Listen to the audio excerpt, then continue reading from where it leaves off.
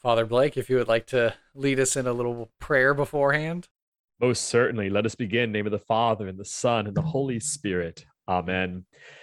Heavenly Father, as always, we thank you for this opportunity that you've given us to gather as brothers, and also for all the listeners, that they may be inspired, that they may be filled with laughter, with joy, enthusiasm for life through this wonderful podcast, and that it may help us all to grow in a deeper love for the gift of imagination, for the gift of creativity, and to use it always to glorify and reflect your mercy, your wisdom, and your love in this world.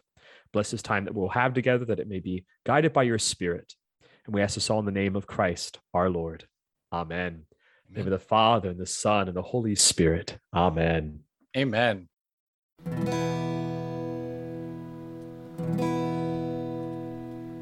Hark the bardic paladin who sings and plays again. He tells the tales of glory and weaves a magic story. He'll join you at your table and ask you to share a fable. Heroes of humble origin, villains who must be fought again. No matter their skill or prowess, the people in life are countless. So we pray you heed our request. Enjoy this tale of sidekicks and side quests.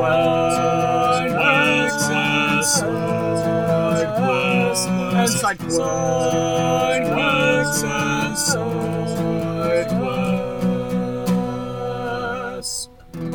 Episode 72. Pathos Anthropoi, the Zotani Nimi.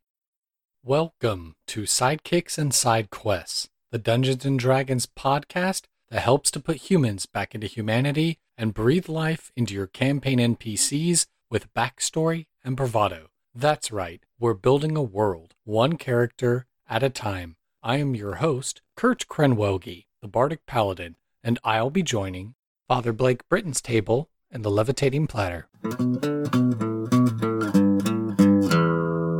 Hello, everyone, and welcome to another exciting episode of Sidekicks and Side Quests, the best unofficial Dungeons & Dragons podcast, in my humbly biased opinion. I've got a wonderful guest for you lined up, and of course, I always like to leave everyone in suspense while I do these ad reads for these different sections.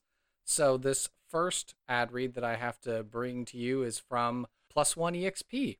Tony Vicinda, former guest of the show, is the mastermind behind this mastercraft of beard balms, game design, and community building.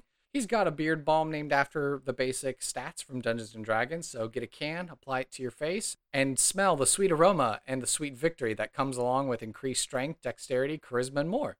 Beards and Beyond is the indie RPG that helped to launch this brand, but Tony's collaborated on several other projects, including Repugnant with Terrible Games, iToaster, which is a brave little toaster-inspired tabletop RPG, and Down We Go, a game which seeks to capture the heart of old-school tabletop gaming. If you support Plus One EXP, either by buying something from their store or supporting them on Patreon and the like, it all helps funnel into the Plus One Forward program, which seeks to support additional indie tabletop content creators to continue making awesome stuff. So I would highly encourage you to go follow Tony and Plus One EXP on all the socials, Twitter, Facebook, YouTube, and Twitch, in order to keep up with all the various projects he's working on, as well as the upcoming interviews, one-shots, and actual plays of some of these amazing indie RPGs. So, if you don't mind, please go to plusoneexp.com, use my affiliate code Randolph when you're buying a beard balm or a beard RPG in order to get some savings on your purchase at no extra cost to you. Again, that code is Randolph, like in episode 2, at checkout on the website plusoneexp.com. Well, I am 2 for 2 on real-life clerics on this podcast, so would you like to go ahead and introduce yourself to our lovely audience? Most certainly. My name is Father Blake Britton. I'm a priest of the Diocese of Orlando, as well as a contributor to Bishop Barron's Word on Fire Institute and Word on Fire organization. I'm a very happy contributor and associate with that outstanding apostolate and mission.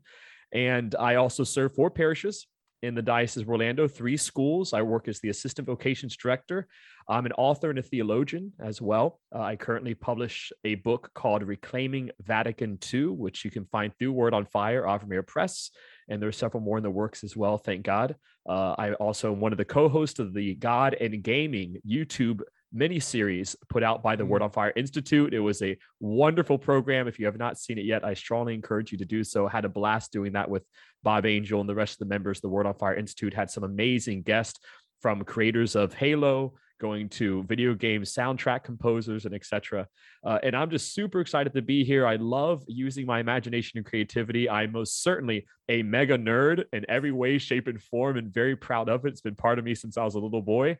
Starting with my absolute addiction to Batman, which has continued to adulthood, but also just my fascination with just imagination and creativity as a whole, especially in the video game and movie industry. So I'm very excited to be here and to, like I was sharing with you beforehand, to actually have an opportunity not to do a super serious interview, so to speak, but just to have fun and with a fellow millennial Gen Zer.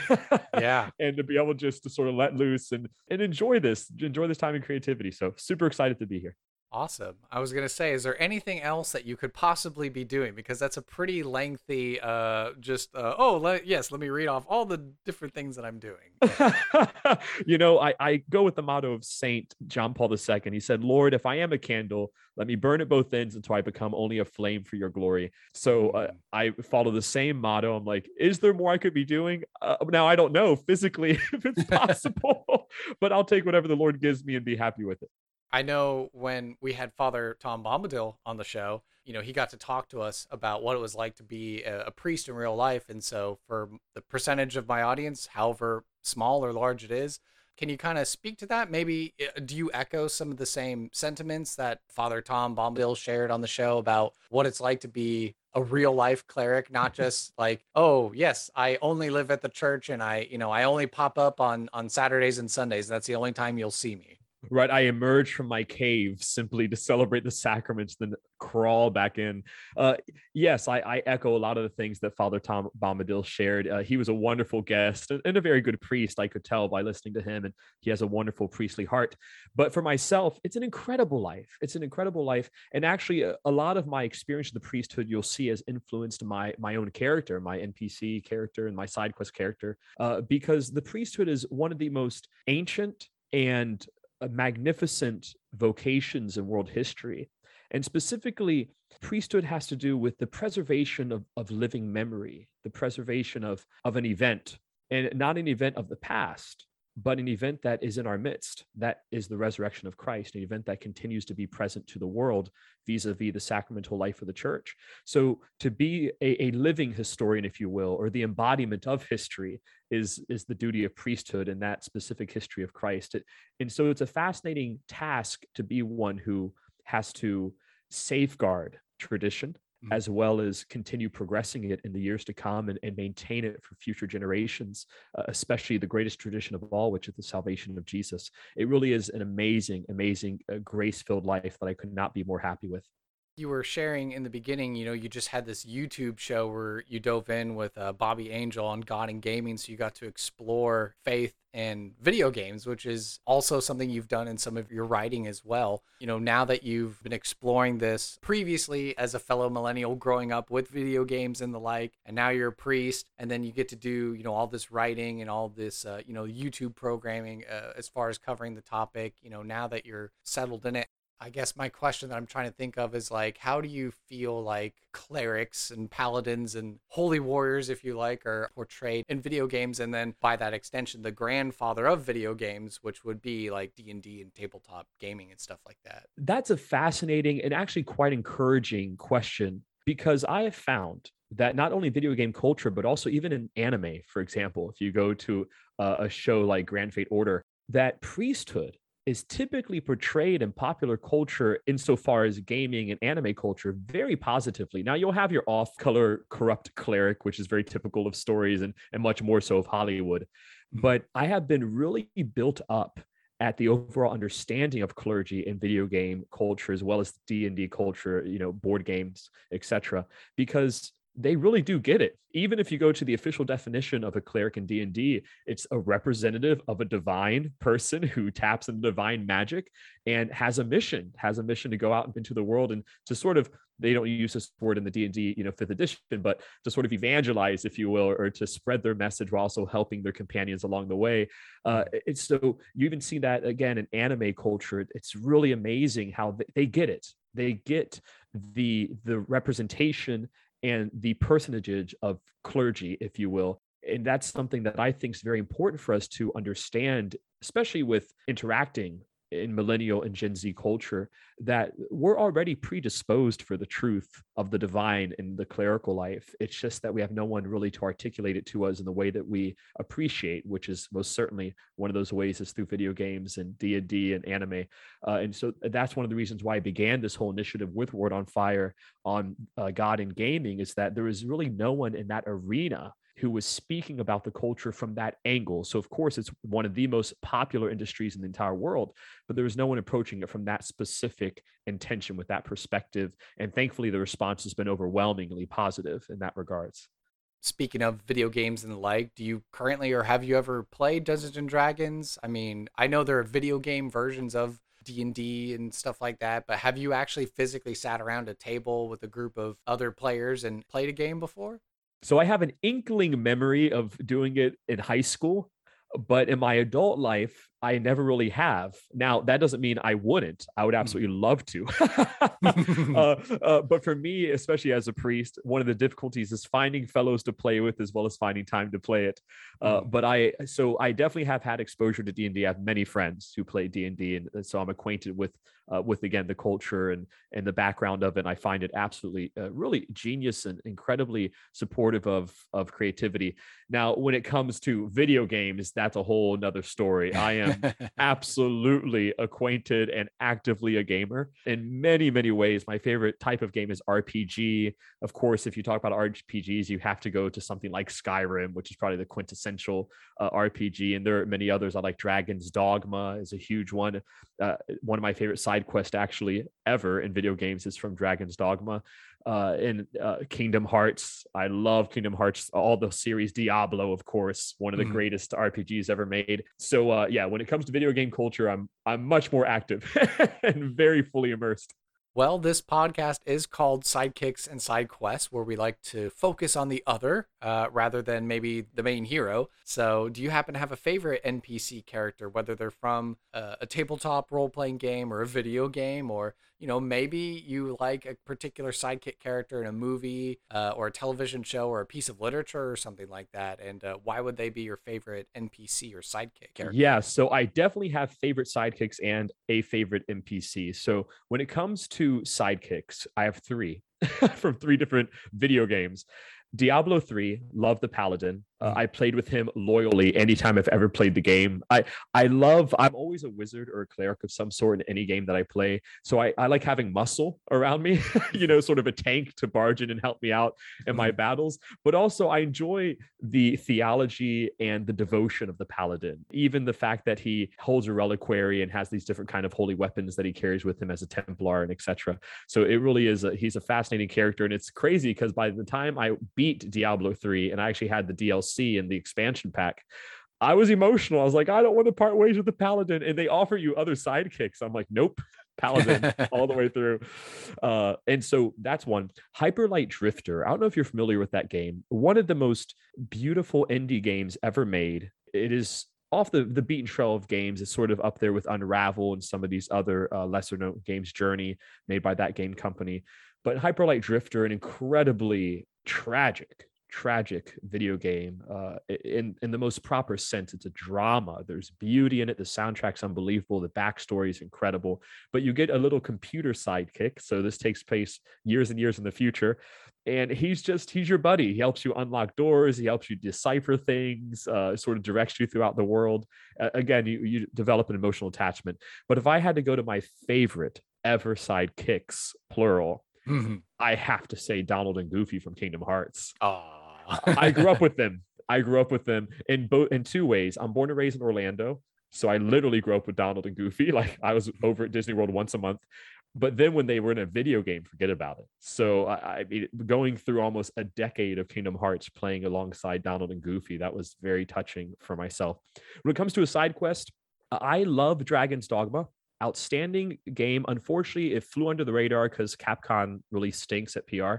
But in my opinion, one of the best RPGs made out there. It can definitely compete with Skyrim or with Dragon Age Inquisition for sure. Dragon's Dogma, there's a side quest for a young girl named Celine, who is considered a witch, but she's really just an herbalist and very good at mixing potions and what have you. And you have the choice whether to help her or not, but her backstory is really touching. And whenever I play RPGs, even doing stuff with D&D, I do have a heart, because I guess I'm a priest. I have a heart for those people that are on the peripheries and the marginalized. So anytime I see an NPC out there that most gamers would probably just hit skip and like go back to the main quest, I'm like, oh no, I'll help you. I'm sure most heroes forget about you, but I won't forget about you. So helping her in that side quest was really inspirational, and I enjoyed it. Was there any other particular side quests that kind of stood out to you from any other game and kind of captured your heart as well? Yes, there are many, many that I could go through. Skyrim has so many side quests; it's nearly impossible to 100% the game. You know, and of course, with the expansion and DLCs, it's just constantly going on and on. So some of the side quests for sure in Skyrim are either fun to purposely destroy, which which some people might do when you just fusfaka somebody off the cliff, you know, with your dragon voice. But there are also some of those quests that are really touching as well. So I can't really name any particular because there's just so many of them. But I enjoyed going through that game and doing all those side quests as well. Well, here to round out the final question in the personal interview section, what are you passionate about and why? So the obvious choice, of course, is religion and all that pertains to it, theology and philosophy. I also am an avid student of history, specifically military history, and I am really fascinated by culture, all human culture, the whole spectrum of it. I enjoy language, learning people's traditions, languages, going through the different ways that they encounter and interpret reality, the way they exist in a phenomenological way. Anything that whets the palate, so to speak, in the realm of the spectrum of humanity, I just love. You could drop me off in the middle of a country where I don't know the language, the custom, or the culture, and I'd be right at home. I just love immersing myself in those things because I love human beings. We are the most beautiful, fascinating creatures ever. And every single human being is a gift, and they're just infinitely filled with such incredible, incredible things. And I just love every single interaction with the human being I have. It's an adventure for me every time. So yeah, I guess that's sort of a roundabout answer to your question. So I'd say, in addition, of course, to religion, evangelization, philosophy, theology, and just military history and culture are two things that I really enjoy as well. Well, I think it's time, after learning so much about our wonderful guest, to head into some NPC creation.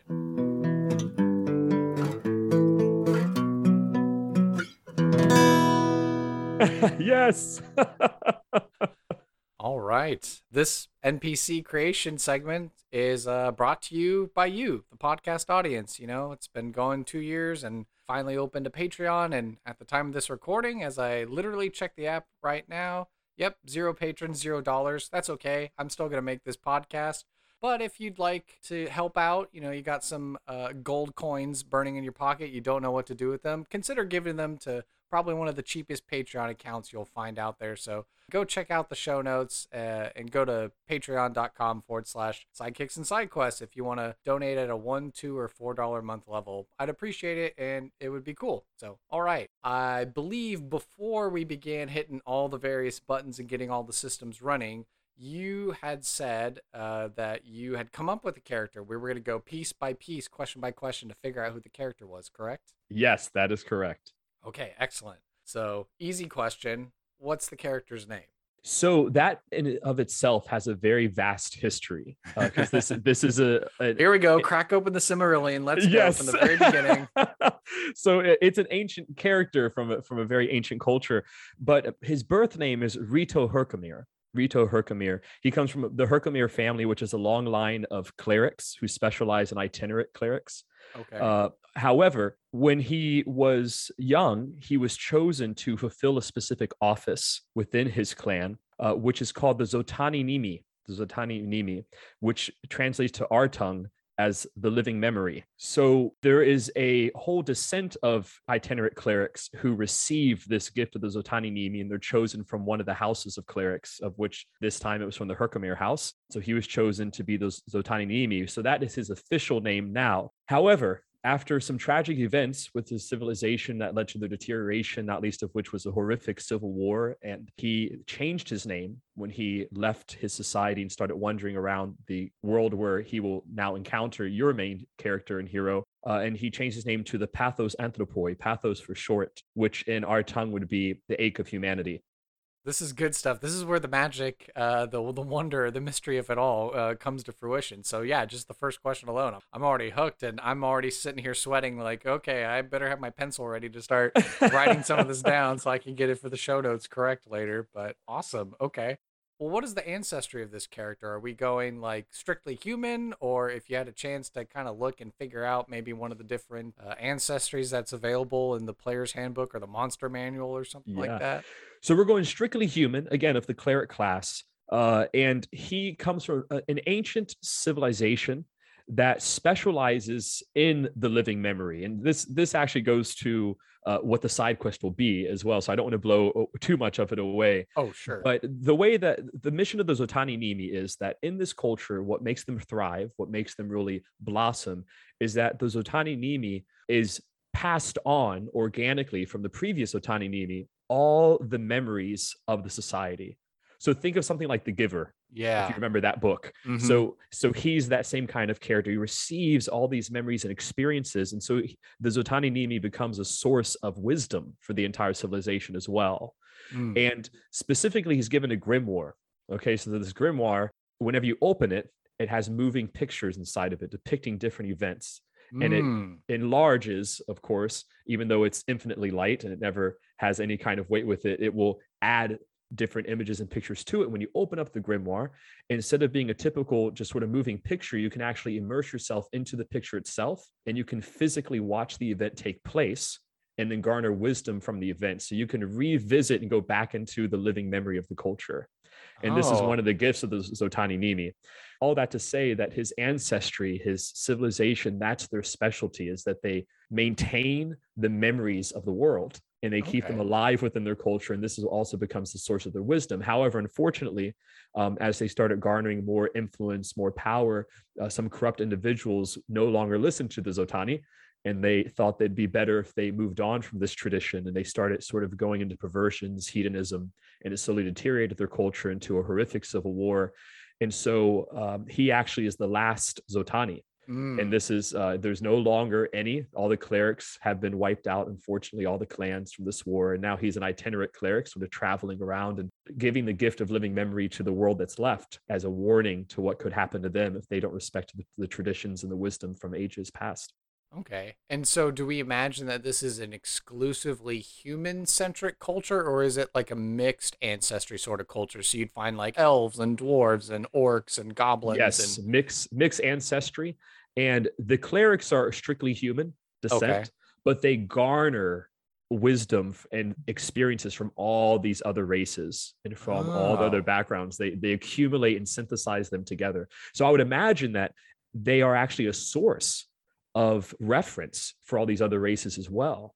You know, when you're looking for maybe your race is going through a specifically difficult domestic time within their clan, or maybe your culture is going with a very specific economic or war, plague, or something like that, and you need some wisdom, you would go to the Zotani and you would go try to find out this from this living memory, what happened in your own society, maybe generations and decades or centuries ago, and how your people approached it. And he would be able to share with you and go back to that memory and give all of it to you.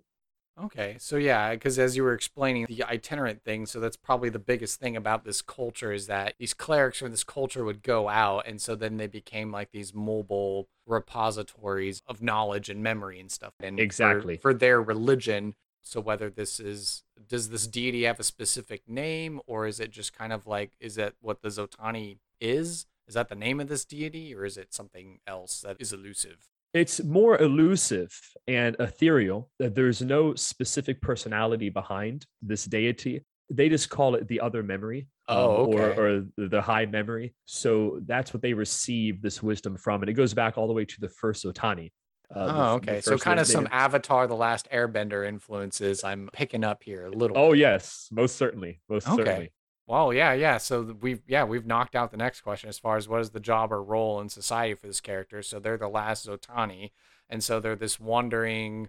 I kind of imagine, I guess, not that I really watched it, but I guess that old television version of the Incredible Hulk where Banner's just walking with his bundle on his shoulder and Right. his thumb out on the highway, like, all right, well, I guess I'm just gonna hitchhike and just see the rest of the world and see what I can do.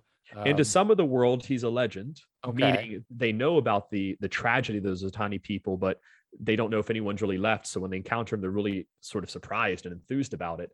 And to others, he might be well known. When they Hmm. encounter him, they can't believe, oh my gosh, this is a Zotani.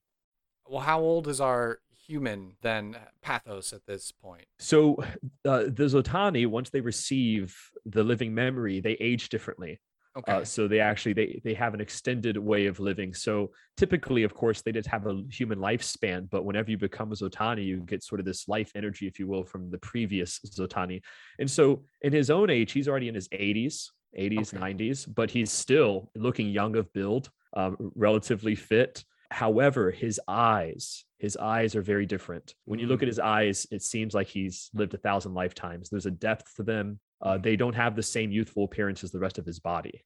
What is it? The Men of the North and Middle Earth. Oh yeah, I'm Aragorn. I'm 80 years old. But Right, what? You look like a right, 30-year-old dude. What's going on? What's that secret that I get miracle elixir that I need to drink? right. Very similar. I mean, Aragorn got it, of course, being half elf.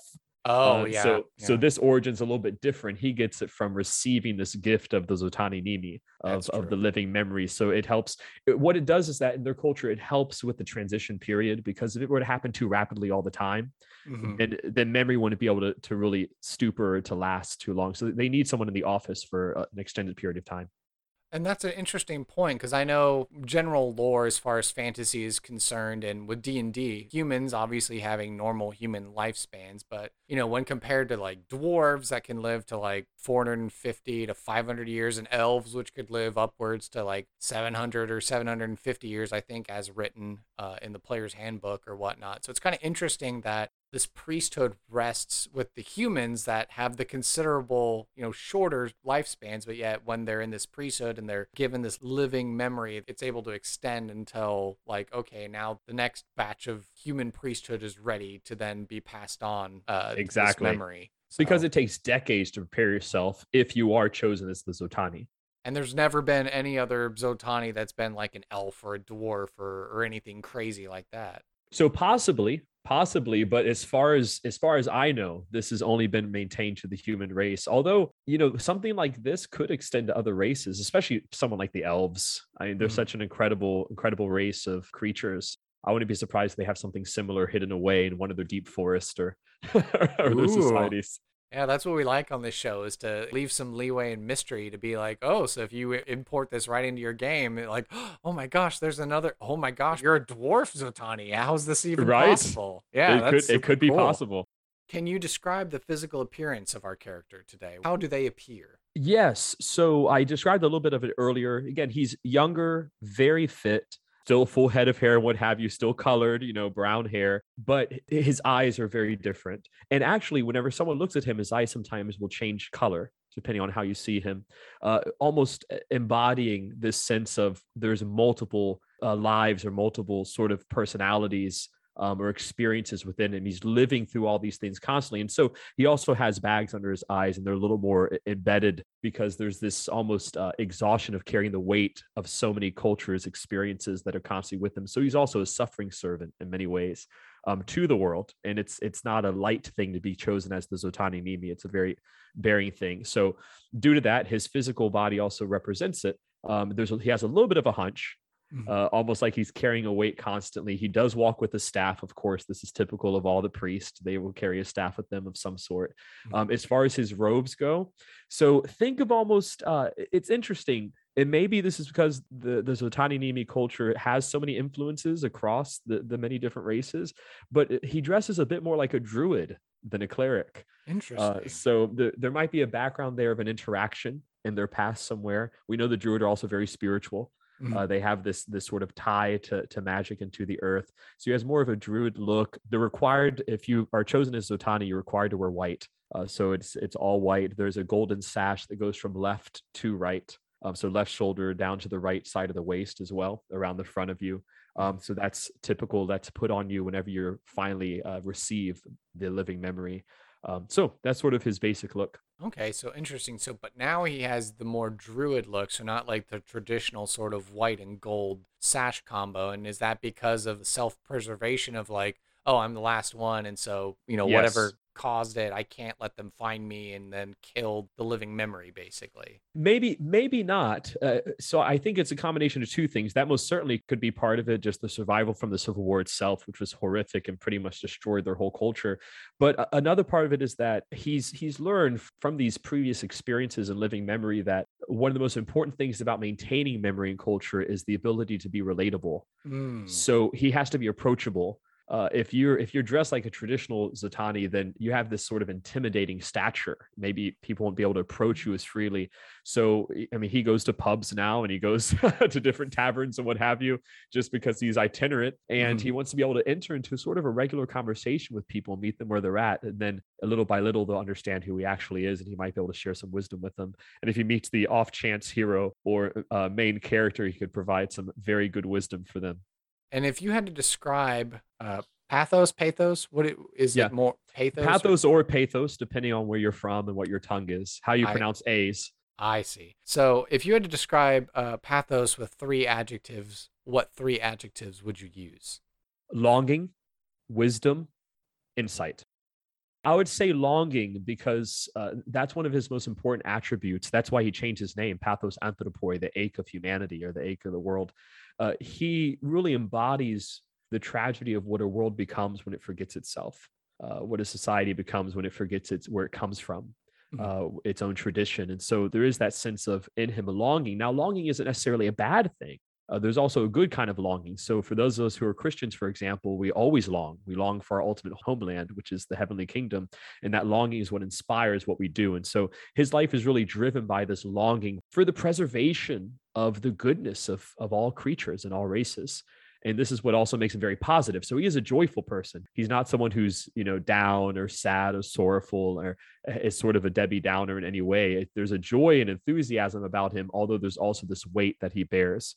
So think very similar to Gandalf in many ways, personality, to where Gandalf carries this weight of being one of the last of the wizards to be faithful to his vocation. And he never gives up on Middle Earth, even though many of the other wizards have. And even one of them betrays Middle Earth, Sauron. So similar kind of character here. And then when it comes to the other wisdom and insight, wisdom obviously from the living memory, insight also from the living memory, but insight into people too. He's very good at reading people, knowing what their gifts are, what their lacks are. And that's what also helps him advise, is that he could read people very quickly and sort of say, oh, well, I think you should react this way according to what at least I'm seeing. And so there's also that kind of gift for reading hearts, if you will. I think you led on with this, but what's a valuable item, a piece of lore, a secret, or an ideal or concept that Pathos ascribes to? Oh, yeah. Living memory in the grimoire. So the grimoire he carries with him wherever he goes. And he can harbor into any memory that he needs to. And is it an unassuming book? Because obviously when you say something like grimoire, something, that comes to mind is something like the Necronomicon from the Evil Dead or the book from the Hocus Pocus Halloween movie or something like that. It would seem like a normal unassuming book or something like that. Yes, maybe. It's an unassuming text. It's leather bound, written very, very traditionally on something called vellum. So it's not made on paper. It's made on vellum. And that's an old tradition. You can't add to the grimoire with paper. You have to maintain by writing with or embedding, if you will, memory on vellum. So, but it is an unassuming text. Yeah, it's a simple leather-bound book. That's part of its charm. What is a particular quest that Pathos would be willing to recruit or hire player characters to go and do? Whether that means he's just sending them off to go do it, or if he's going to accompany them. What's going to be the side quest?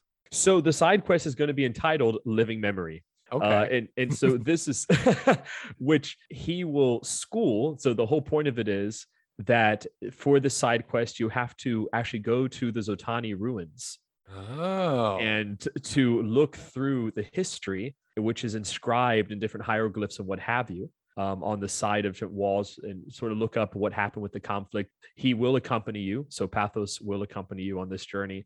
And as you look for these ruins, you are also looking for a page of the grimoire Oh, that was left interesting. there. And so this page details the last act of the Civil War and what took place and its conclusion. And so if you can Oh. help deliver this piece of vellum that was lost in the confusion of his escape, then you complete the quest. Oh, awesome. That's interesting. So, okay, so he fled the conflict and so he wasn't able to get that final memory. So, kind of, Exactly. you said longing. And so that kind of makes me think of like how he's been these last fill in the blank, however many years it's been since the conflict, just that feeling of like, there's something that's eluding me. There's like a piece of me, I'm aching. And, not only for humanity and the world and all the various ancestries and races and peoples that live in it, but like literally like I don't know what happened to my culture and like I haven't Yes. I haven't been back. I've been afraid to go back. I haven't wanted to go back until I could find someone to go with me. Is that kind of what we're Yes. thinking? That's exactly it. That's exactly it. And he also doesn't know what awaits him when he gets there. So what monsters are there? What other creatures or races might have overtaken these ruins? Are there any remnants of the civil rebels there that are still hunting and looking for him? But there's this need inside of him for closure. He has to Mhm. go and look at this memory. And also there's a part of him that feels responsible in some way because he was also the Zodhani when the Civil War happened. Did he not foresee it by looking through past events? Was he not able to give the guidance, the advice that was needed to save his culture? So it's also an act of charity for him to really close that event in his Wow. life. And just as you were explaining, you can't add to the grimoire with paper. You have to do it with vellum. Right. And so I guess I'm just trying to understand. So we're looking for this vellum page, and obviously he's been wondering and stuff like that. So whenever he picks up vellum, he's able to like add new memories to the grimoire then as he's been Yes. experiencing Yes. life outside. Exactly. So he's constantly adding to it. Anytime that a major event happens, or even if he witnesses something that he's not directly related to that he thinks is significant, he'll record the memory there and put Okay. it there. Or if he interacts with another race, maybe he hears a very important story. Maybe he hears about a conflict, or he meets an elf of some sort, or a druid of some sort, or perhaps a dwarf, and the dwarf speaks about a certain kind of craft and how it's made and how you do it. And this is unique to their civilization. He'll record that down. All right. So now, obviously, we've completed the side quests, and now we're at the reward part. So, what's going to be the reward for succeeding in the quest? Well, we got to work on that intelligence. So, so an increase in intelligence for sure. But I would say the most precious gift is that he will give you a grimoire page of your choice Ooh. that you will be able to either fill with your own memory of your choice. So you can keep it with you and sort of it will allow you this one chance opportunity to inscribe your own memory onto there, or you can pick a memory of your choice from the grimoire to keep with you. Oh, So wow. and continue referring to it in the future. So he'll actually let you go through and pick one that he can inscribe on a new vellum page, and you can keep it with you. You have the chance to inscribe your own memory onto it. So it could be given as a gift if you need to. Let's say you have a certain interaction in your D&D realm and you need to give it to someone. It can Mhm. be used for your own experience, so you can gain experience from it, or it can be used as sort of a tool as well. Interesting. Okay, that's really cool. And so yeah, so if you get to pick a memory from the grimoire, basically he's making a photocopy of it. He's not Right. actually like ripping the page out of the Exactly. grimoire or Exactly. anything like that. He gets a new piece of vellum. He can inscribe on there whatever you would like. So you'll get your choice. Do you pick one of these memories? So and you could be general about it. Say, well, I want a valuable piece of lore on how elves, craft X, Y, or Z. And he Mm. could go back through and look, and then that could help you in this crafting or learning how to do this particular thing that's unique only to another race. And so Mm. he has these insights and these kind of gifts that can help you with that. Or how do I interact with this kind of creature, or how do I defeat this kind of monster? And so he could refer to these kind of things, or just give you a one and give you sort of that power for a single time that you're able to inscribe once whatever memory you would like onto it. So if the players choose to, okay, I'm going to inscribe a memory on the vellum, does that then get added to the grimoire, or is it just special? Like, oh, this is my memory that I'm enclosing on this one vellum paper, and it just stays with me, and that's it. Yeah, only the Zatani can add to the grimoire itself. So this Okay. will stay only with the player. Oh, okay. That's pretty cool. I like that. That's super cool. But of course, we also have to consider the flip side of this. What's going to be the consequence of failure or refusing the call to the adventure? So one of the consequences is you losing, of course, that reward for the quest, which is actually a really important, I think, and fascinating reward. The other one would be that later on, the conflict that's taking place in the Zotani temple. So if you go over there, you help him complete the quest, he gets the grimoire. That last memory gives him an insight, actually, to some of the rebels and their thought and what was going on. And it helps him go and to resolve the conflict in a different way down the road. But if you don't do that, then it's possible that later on in the game, you might encounter some of these Zotani rebels and they might cause you some trouble. So it has definite larger scale sort of ramifications for the game world as far as like, okay, so it's a broken civilization, and then if he fails to get the memory to peacefully resolve it and maybe start building that civilization or that culture back, instead, just the remnants or whoever's left is just going to begin a campaign of conquest or something like that on maybe the wider world. They won't be able to conquest because they're a little more barbaric than the height of the civilization was, but they'll just become these marauding group of rogues that are just hedonistic and vicious, and they're just start ravaging sort of the world as they go around and sort of become these burgling rogues. So there's always a chance you might encounter them. So what are the goals and motivations of your character? Well, the one is to really have closure about what happened to his race and his people. And the second main driver is to make sure it never happens again to another race or culture of people. So that's the whole point of it being an itinerant cleric, sort of this traveling, not a bard per se, but this traveling speaker of wisdom. And he just tries little by little help whoever he can by sharing these different experiences. And also, one of his most important things that he never speaks to anybody about, this is more in the back of his mind and heart, but he's not going to live forever. That's true. So he is kind of on a slower ticking clock, as it were. Yes. So it's still a very short clock compared to elves or dwarves, for example. So what is he going to do? Is it even possible to restart this culture? What happens? It was receiving, and these are questions no one's ever had to ask for. So he has no memory for this. Is this memory gift, can it be passed to another race? Can it be given to someone else? Does it have to be from one of the houses of the clerics? Will it be effective? So all these kind of things are running through his mind. He also has to find a way to try to continue this gift of living memory so that the world doesn't lose it. How do these goals and motivations affect Pathos's general personality?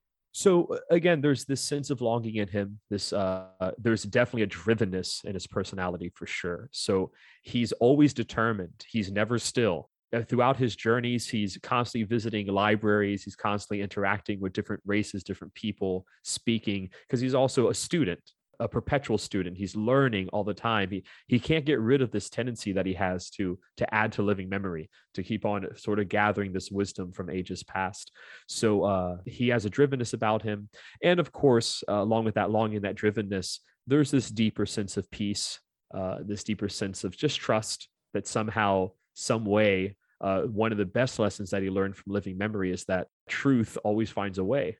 That there's always a solution, especially if he looks back in some of those memories from the past Zotani. There were situations that seemed hopeless on the surface level and always turned out being fine somehow. There was this divine actor, if you will, that would constantly throw just the right person or just the right thing in your way to make sure that it came to a good conclusion. So there's this underlining hope in him.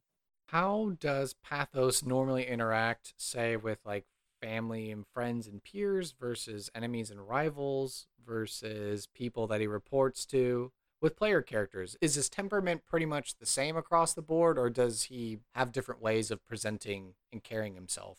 So with most people, he's congenial. He's charismatic. People enjoy speaking to him. Again, they're sort of drawn to the sense that there's an age to him, or an agelessness maybe to him. And so with most people, there's that sort of fascination. How does this guy know these things? What are these insights that he has? So with characters, with the regular people, he's very congenial. With his enemies, he could be fierce. He could be fierce if necessary. Part of living memory is that he also has studied all these different races and cultures. He knows their ways of fighting. He knows their backgrounds. Now, granted, he can't use all the gifts and talents, of course, of other races that are restricted to elves and druids and what have you. So you can't do all those different magics or, archery or all these sort of things as well. But he is aware of these, and he knows how to he always prefers cunning first, So there's a way to get out of it without violence. He'll try to find it. Whether that means outsmarting the enemy or whether that means avoiding the conflict entirely. But if he has to fight, he'll fight. Does Pathos have a particular accent or language that he uses? Are there any idiosyncrasies in the way that he acts and speaks? So, yes, he has an accent when he tries to speak common tongue, for sure, with people. The accent's interesting. It's sort of this mixture between all of his vowels are tall vowels. So he wouldn't say pathos, for example, say pathos. There's this constant sense of almost, I don't want to say a British sounding background, but this sort of haughty, high culture speaking. And part of that's also because from these other memory, he's acquainted with multiple languages. And so he has this sort of weird mixed accent at the same exact time that people really can't place. They're like, where are you from? You know? And so, yes, he does speak with an accent. His native tongue is, of course, the tongue of his people, the Zotani people, which they do just call Zotani. Everything revolves around the Zotani Nimi in that culture. That's like their gig. That's what really identifies and defines them as a culture. That's why it ended up falling into ruin, is because they forgot that. They tried to build it around themselves, around ego and hedonism, instead of around the Zotani and their main mission and purpose.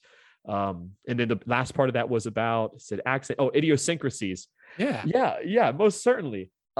Idiosyncrasies, again, pleasant to interact with, has a little bit of OCD with different things. If you were sitting with him for example, at the tavern, or you're interacting with him, and he would like his mug placed a certain way. He would like things in order. He doesn't like dirtiness whatsoever. So there's this cleanliness, but at the same time, he's Spartan. So no gaudiness, no sense of, not a lot of rings or diamonds, or he isn't fascinated in those kind of things. He really is, think of like Marcus Aurelius and the notion of stoicism. What is essential to the good life? What is essential to the best kind of life? That's what he's interested in having, nothing else additional. What impact has Pathos made on the world? How has he shaped the local area? Yeah, so I think we spoke a lot about that. Obviously, this is someone who would have a lot of influence. According to the DM and sort of how the DM wants to integrate him, he could have as much influence or as little. I would imagine him having some wide, or not even just him specifically, but the Zotani in general, just being this far off, sort of distant culture. Think of almost like Winterhold from Skyrim, how they're sort of separated from the rest of Tamriel and Skyrim. Everyone knows about them, but it's just this weird sort of cultic place that you only go when you really, really need the gifts and talents of those people in Winterhold, but you sort of avoid it otherwise. So I imagine the rest of the world would see it sort of like that. This off-world sort of place, off the map kind of stronghold or region where you go when you need the help. But other than that, they sort of keep to themselves. And they live sort of a monastic lifestyle in that regards. They really do stay among themselves. But I would imagine the Zotani in general having a wider influence on the world around him. Now, of course, in his local society, he's everything. What he's inherited is the gift that the whole culture and society revolves around. And that's also why it's so tragic to him, because why did this happen? Did I do something wrong that's led to the loss of all of this? And is there a possibility to rebuild this, this once beautiful place? He has memories going through the temples, memories being with the Zotani, the one previous to him. And so, there's a lot there. Do you have any current problems that prevent you from being a bigger player on the stage? Is it the fact that he's the only one? Is it the fact that he's missing this page? Is it something else? Yeah, I would say the fact that he's the only one. This changes and sort of dictates his whole life now. He would have had a very different kind of life if everything was still okay back with his people. But unfortunately, that's another part of his suffering, is why me? Why this time? Why is it that I wasn't able just to pass this on to the next one and sort of die my days happy and in peace like the one before me? So there's that constant questioning and thought process as he meditates, as he thinks about all these different memories, and he never feels lonely either. It's very interesting because he's always able to go to these memories and sort of walk through them. So there's this experience of never being alone. He always has these friends. He can't when he goes to the memories, he can't interact with them. He can only observe, but there's still this sense of companionship when he'll go back and see how other Zotani lived, or how maybe he'll go back and see a particular race that he's fond of. Each of Zotani will fall in love with maybe different races and their cultures and their abilities and traditions. Wow. No, it's just stunning. Just this whole character and this whole mythos and this whole thing that's been built. And I'm already sitting here thinking like, okay, where can I stick this in my game? Because this sounds too cool not to pass up. So That's awesome. Good to hear. so with that, I think it's time we head into a random encounter.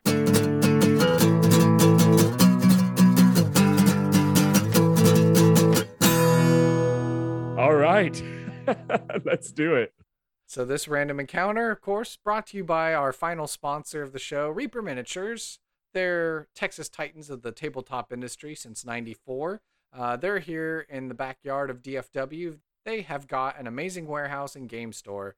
They make everything from paints to gaming accessories, and they stream on Twitch and YouTube with tutorials and interviews. Whatever game you're running, whatever system you're using, Reaper's got a miniature for you. Every time you shop with them and spend at least $40, $50 on your purchase, they're going to throw in a cool mini of the month for free. It's always something new, so all the more reason to go back and shop with them. If you visit my website and if you check the show notes below, you can find a link for this affiliate relationship we've got with Reaper Miniatures, and it helps to track the traffic between Sidekicks and SideQuest and Reaper Miniatures, and so we're able to combine our Texas powers to continue doing awesome things. I have to thank Reaper, of course, because I checked my email a couple months ago at this point. I've got a gift card from them once again, and of course they sent me a couple at Christmas time that I was able to use in the store. I think right now with all the stuff going on in Ukraine, they've designed a new mini which is based off the national bird of Ukraine. So I don't know if that's the mini of the month or it's just a new one that they've made that goes to supporting that, but definitely go to Reaper Miniatures. Use my link to go check it out. Go get that mini so that way they can use the funds to give it to those in need in Ukraine. Again, check out the link on my website in the show notes and follow Reaper on Facebook, Twitter, Instagram, Twitch, and YouTube. Now this is the part of the show where we get to have a little bit of a mini D&D session, as it were. We get to do a little role play, a little vignette, a little scene with our character.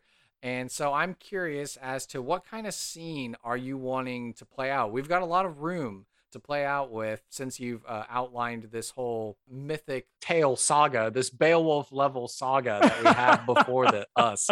So are you wanting to maybe perhaps do a scene of like, I mean, he has the living memory, so it could be any number of scenes, but some of the ones that come to mind that might be interesting are like, what would be those final moments before, like, I don't know, the Civil War comes to the temple and he's like having to escape, or he meets one of the podcast adventurer characters and gives them the task of going on the side quest, or I don't know, is there something else, some other scene that you think would showcase pathos really well? Oh my goodness, that's a great question. I think if we were to go on the Civil War scene, it wouldn't capture him too much because they really try to preserve him and help him escape.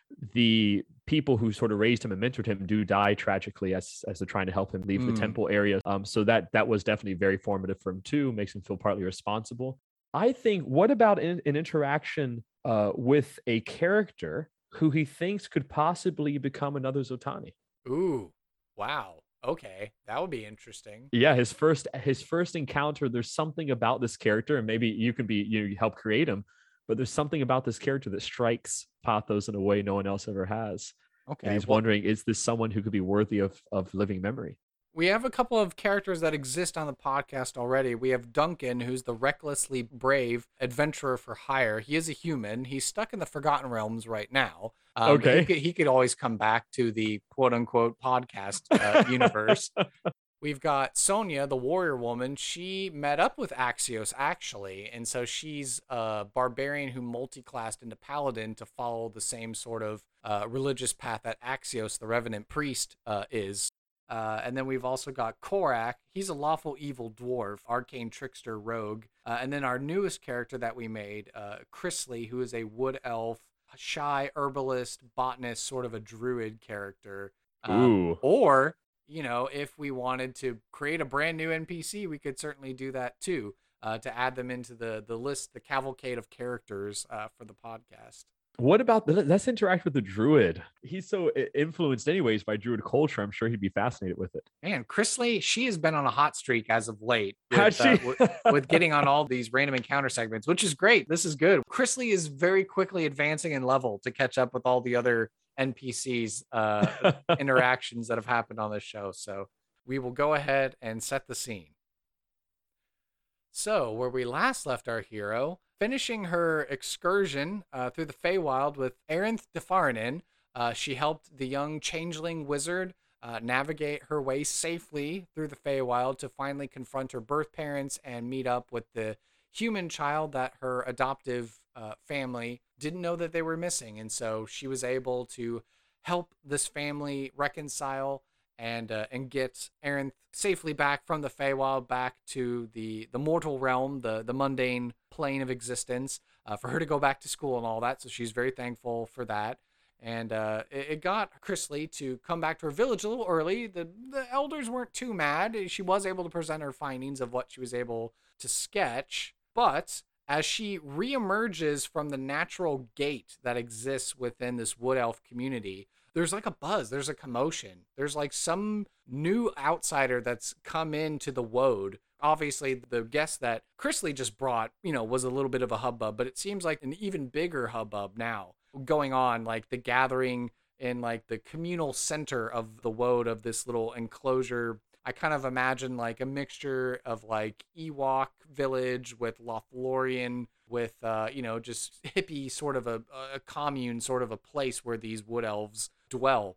And I guess if you'd like to describe how does Pathos look with all of these elves, all these various wood elves, some of them druids, some of them fighters, and other just, all sorts of people from different age ranges, and they're kind of gathered around you, looking at you. Maybe some of the elders are talking to you or something, but what does Chrisley come into the scene as she emerges from this dimensional gate, as it were? Yeah, great. So whenever she emerges, the elves have already gathered around me, or Exactly. am I sitting in the commune sort of alone? No, I would say they're gathered around you. So whether that means Okay. you've just gotten here or maybe you're holding a lecture and they're asking you questions about, different memories. Cause this Woad is very insular. So Chrisley is on this journey to like go forth to nature outside the Woad and to be its protector. And she's supposed to like collect sketches and all these other sorts of things while she's out and about. And so the fact that someone as powerful as you has like come into their Woad is kind of like a big deal. And maybe the elders are trying to search their memories, or they're asking you about the memories of like the last time of one of you guys ever showed up, because it's been a really long time. Yeah. I would say that first of all, the elders recognize my background for sure right off the bat. So let's go ahead and start this story.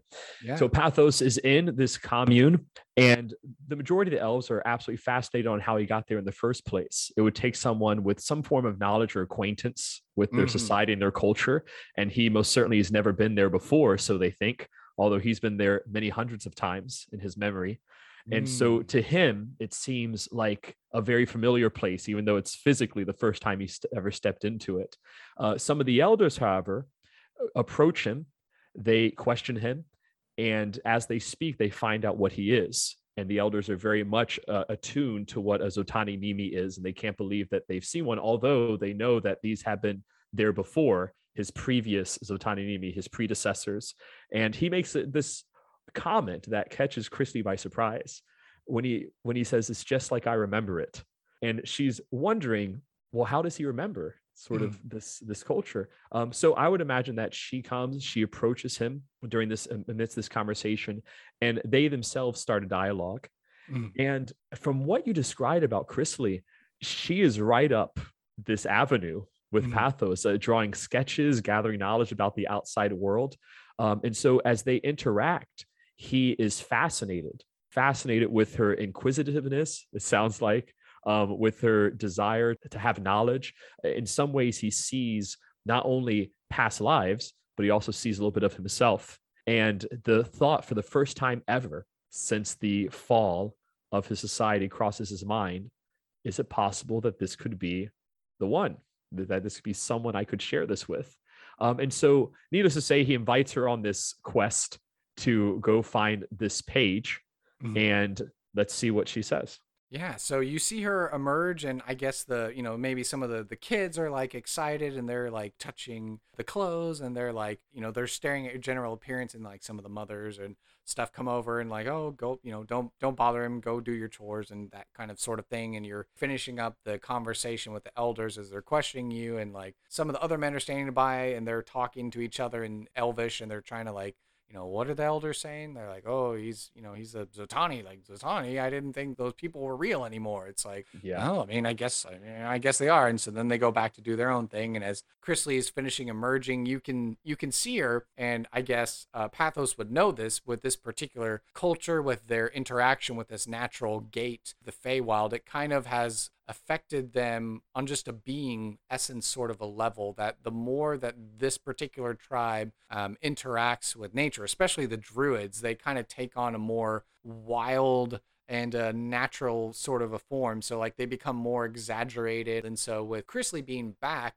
because she left the Woad and she started interacting with civilization, some of that more wilder stuff has left her. And so you can see her coming and you can recognize her soul and her mood and her happiness and her appearance, because she just came from the Feywild, and that's like the most wild place that it could be. So you kind of see like this confidence that she has, and she's walking up and you can see like this alien nature sort of like blossoming and blooming and exploding. She feels like she's a little girl again, even though she's just a little over 100 at this point to be like considered a young adult by elf standards. So she comes up and, she seems like she's dancing on a cloud, and she, looks quizzically at you. And then you'll see like the elders kind of beckon her over. And so she's like, oh, and she'll approach. And so she in Elvish is like, most reverend elders, yes, what need of you of me? I was able to get the young changeling wizard to her family and back, and she'll have the changeling wizard wait off camera, so we haven't forgotten about her.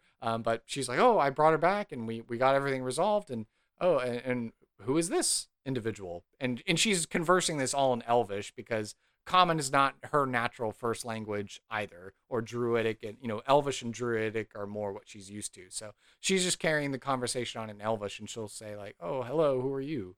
And so Pathos responds in perfect Elvish back, surprising her. Yes, she's definitely surprised. Yes. And says, my name is Pathos, and I am a Zotani Mimi. Have you ever heard of those? Do you know what they are? We'll say she rolls a history check. She doesn't roll a critical failure, but she just rolls low. So she's just kind of like, I'm not familiar with these tales. She's like trying to search her memory, but she just can't quite piece it together. Or maybe just the time distortion that she's still kind of shaking off, like a jet lag from being in the Feywild and now re-entering back into the mundane world. She just can't recall the memory. So then Pathos briefly describes the purpose of the Zotani Mimi, speaks about how ancient the society is. The elders chime in as well and sort of fill in the gaps to make it also more understandable for her. He's still speaking in perfect Elvish at this point, at which point he explains. I imagine he sees sort of a shocked expression or a questioning expression. So he explains how he's able to do that, and mentions the living memory and how he speaks many, many languages, or he could at least piece together some of them, if those ones that he's not as fluent in, by going back to this memory and sitting with previous speakers and learning how they speak and how they interact. I guess maybe kind of, feeling that sense of feeling competent and stuff like that, maybe as a bit of like okay, this may be too good to be true, because she's on her home turf. So maybe she feels a little more confident to do this than she would normally. But maybe it's kind of like an interesting way to her, because she feels like, oh, I'm a druid. And so, obviously he serves the living voice. So maybe he couldn't know Druidic, he doesn't serve the goddess of nature or something like that. So maybe she'll pull open her sketchbook and she'll start talking about some of these plants that she's met. And she starts talking in Druidic, like, I know this plant's name. I met it while I was on my last adventure to the cave. This is the mushroom that grew in the dark and radiated the light. And so she's speaking this now in Druidic, and maybe kind of seeing this as like a test to figure out like if you really are the real deal, I guess. So Pathos smirks with sort of an entertained smile at this young, in his eyes, upstart, again, even though they're about the same age almost. Actually, she's older than he is. Yeah. And so, but he smirks because he, of course, has the experience of many thousands of lifetimes. He knows exactly what she's doing. And he points towards his clothing and points out that it's reflective of the Druidic culture. And then Perfect Druid, he responds and says, that's actually one of my favorite languages and things to talk about. So I guess she'll very quickly like snap her journal closed and maybe she blushes a little bit. I don't know how she would necessarily react to that, but probably a little humbly. And she'll just bow her head to you as a sign of respect for your elderness, because, you know, she respects her elders. And I guess very sheepishly, she'll just apologize and she'll be like, well, I did not think it true, and you have proven it. Not many know the Druidic tongue. So truly, I guess the goddess of the woad has blessed you, blessed us with your presence. And may she always be praised. Traditional Druid response. Yeah, she's impressed, and she'll just kind of like very briefly explain like, oh, I was just finishing up this last adventure, and she'll point over to Aaron. Looks like a human, but she's like, oh, I just escorted her and went to take her to her birth parents in the Feywild. It took quite a while to get there, but and you can look at her, you know, her otherwise wild appearance, but you also see she has maybe a couple of new bits of like some maybe wood or metal armor bits. Maybe like a new weapon or two that she's picked up from some of the more evil or chaotic fey creatures that she encountered. So she looks like she's pretty well decked out, a competent adventurer. And so she was just like, well, yeah, I guess, I mean, I'm going to be heading back out soon. I was going to just, you know, rest another day or so here. And, you know, and she kind of looks around the woad and, you know, she kind of feels her face and her arms and her clothes and is just like, you know, get re-energized, as it were. Before I set back out beyond the borders of the woad and see where nature takes me. Reverting back to the Elvish language, Pathos says, going to the Feywild is not for the faint of heart. I'm very surprised that you're able to handle something of such grandeur and also such importance. And he mentions that he has a mission of equal grandeur and equal importance, but it demands someone who's able to persevere it, but also who is able to respect the higher realms, to respect the higher goods, and has a deep ache inside their heart for something greater than their own life. You'll see that she's like, well, yes. I mean, I love my home. I love the woad. And, you know, she like looks around longingly and, you know, fondly at it all. But, you know, she's like, I know that she's blessed the world beyond this woad, and, you know, it's my charge, it's my duty. And she's like looking at the elders and they're nodding and affirming her and what she's saying of like, I've been charged with the task to, you know, explore the rest of her world and see what's beyond there and how the rest of the world is progressing. And kind of wistfully looks and just is like, there's just so much to know of what has happened with the other tribes that are scattered across the plains. There's so much that you don't know about these things, but thankfully there's a way to answer them. And so I was discussing with the elders before you came over, and I would imagine Pathos was already discussing this with elders who are very much acquainted in their wisdom with the downfall of the Zotani Nimi, excuse me. And so I got to make sure to say my language correctly. Zotani Nimi. And he looks at them for approval to say what he's about to say. He doesn't know if he should or if he shouldn't. The elders, I would imagine, he looks at the elders, and how do the elders respond? Well, the elders have kind of already sent her off on this quest to do it. And I mean, she just it's like she came back early for an unexpected pit stop. So as far as they're concerned, it's like, you know, she hasn't completed her quest yet. There's still more world for her to explore. So, and they understand the gravity and the seriousness of you. And so they're going to, you know, even though you're a human in an otherwise wood elf community, I mean, they're still going to defer to you and your seniority, and they will solemnly nod. Whatever piece you have to speak, they're not going to interrupt you or stop you. Well, Pathos then thanks the elders for their respect and for their deference. He sees it in their eyes, and he turns towards the young elf and sees in her eyes this glimmer, this sort of zeal, along with some naivete as well. And it gives him the courage to think a thought that he's not thought in a long time, which is this someone who could help me to claim that last page of the grimoire? Does this person possess the qualities necessary? And he asks that very important question he's always been a little too afraid and discerning to ask, for fear of what the answer would be, but sort of tapping into his memory instantaneously and going back to and gathering strength from those memories of Zatani had to make similar kinds of questions in the past ages. He finally garners up the courage and he asks and informs Chrisley about this need to acquire this last grimoire and sort of avails her of the great tragedy of what happened to his people. And she'll be very sympathetic and sad, and she'll just be like, how awful that was, and that's not right. And, and she's like, well, I mean, I do have to go help take Arinth back to university, but I suppose, kind of like the beginnings of a JRPG or something like that, where it's like, okay, we'll just pick up another party member and we'll just go on an adventure.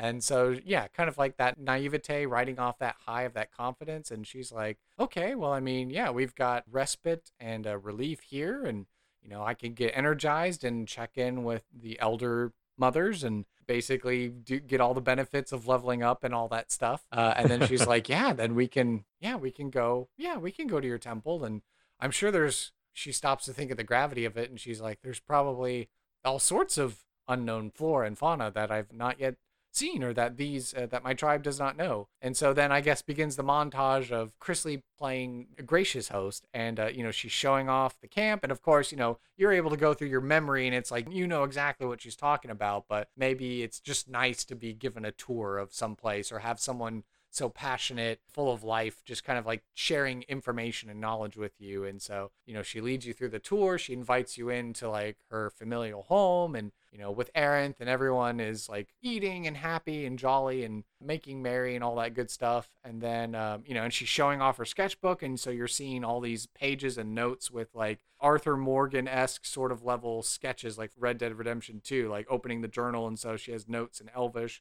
some in Druid, and talking about like, oh, this plant's name is Charlie, and this was a mean plant, and like kind of stuff like that. But yeah, and the montage goes on, and before too long, Arinth and Chrisley and Pathos are leaving the woad, making their way to the ruins. Beautiful. And I would say, if I could just add one thing to that with your permission, Pathos that night goes into his quarters that they so graciously offered and opens up his grimoire, and with tears running down his face inscribes the memory of being toured around by Chrisley, as it's the first time that he has been welcomed into his society in such a kind and warm way since the loss of his people. And scene. Wow. There we go. That's the way you do it. Wow. That's awesome. So what'd you think of the whole random encounter and getting to play that out and exploring Pathos as an actual character? Again, it's been years since I've been able to walk through something like that. That was an absolute blast. He's a fascinating character. He's a really, really fascinating character, a tragic character in the classical sense. I got a lot of inspiration from the great tragedies of history, Homer and Virgil and Herodias and all sort of these thinkers. So I'm happy that he worked out well. And Chrisley sounds like an amazing, sort of like a match made in heaven there, actually. Yeah. I mean, she's been good. Yeah. Like I said, she's been on that hot streak as of late. So we'll see if any of our other characters get to show back up in a random encounter. But hey, it's fun getting to play Chrisley here on the podcast. So it is. This has been an awesome time getting to talk and getting to share and do all these things together. And so I know we're here in the final thoughts. And so I always like to leave this last part for the guests. So that way, if you have any other closing remarks or closing prayers, or where can we find you on social media? Where can we find the various projects that you're working on, books that you're writing, articles that you're tweeting, and all these other sorts of things? Where can we keep in touch with you? So if we want to hear more awesome stories like this, we can hear them. Well, you've inspired me. I think on YouTube, I should start a whole channel for the Zotani Nimi people. This has been a blast to have with you. So thank you for this wonderful podcast, this wonderful opportunity. We need stuff like this. This is very important. So thank you for that. It's a real gift. If you want to follow me, I'm constantly doing a bazillion trillion things, which I thank the Lord for. He's been very generous in giving me ministry and work to do. So the best way is through Facebook and Instagram, Father Blake Britton. And you just look me up and you can like and follow my Facebook and Instagram accounts. And I'm constantly posting things on there, updates for different talks or podcasts. This podcast will be posted on there when the time comes. And so I'll make sure to share it with all my followers and stuff. And so that's the best place. And what are things that I offer? So once a month, I offer a question and answer session that's open through Facebook Live or YouTube Live. We usually get a couple hundred people that tune into that, and it's a wonderful conversation where I open it up to atheists, agnostics, Buddhists, Muslims, Catholics, Protestants, people from the whole spectrum tune in, and they ask whatever questions they want about the Catholic faith or anthropology or philosophy. So that's always a fun event.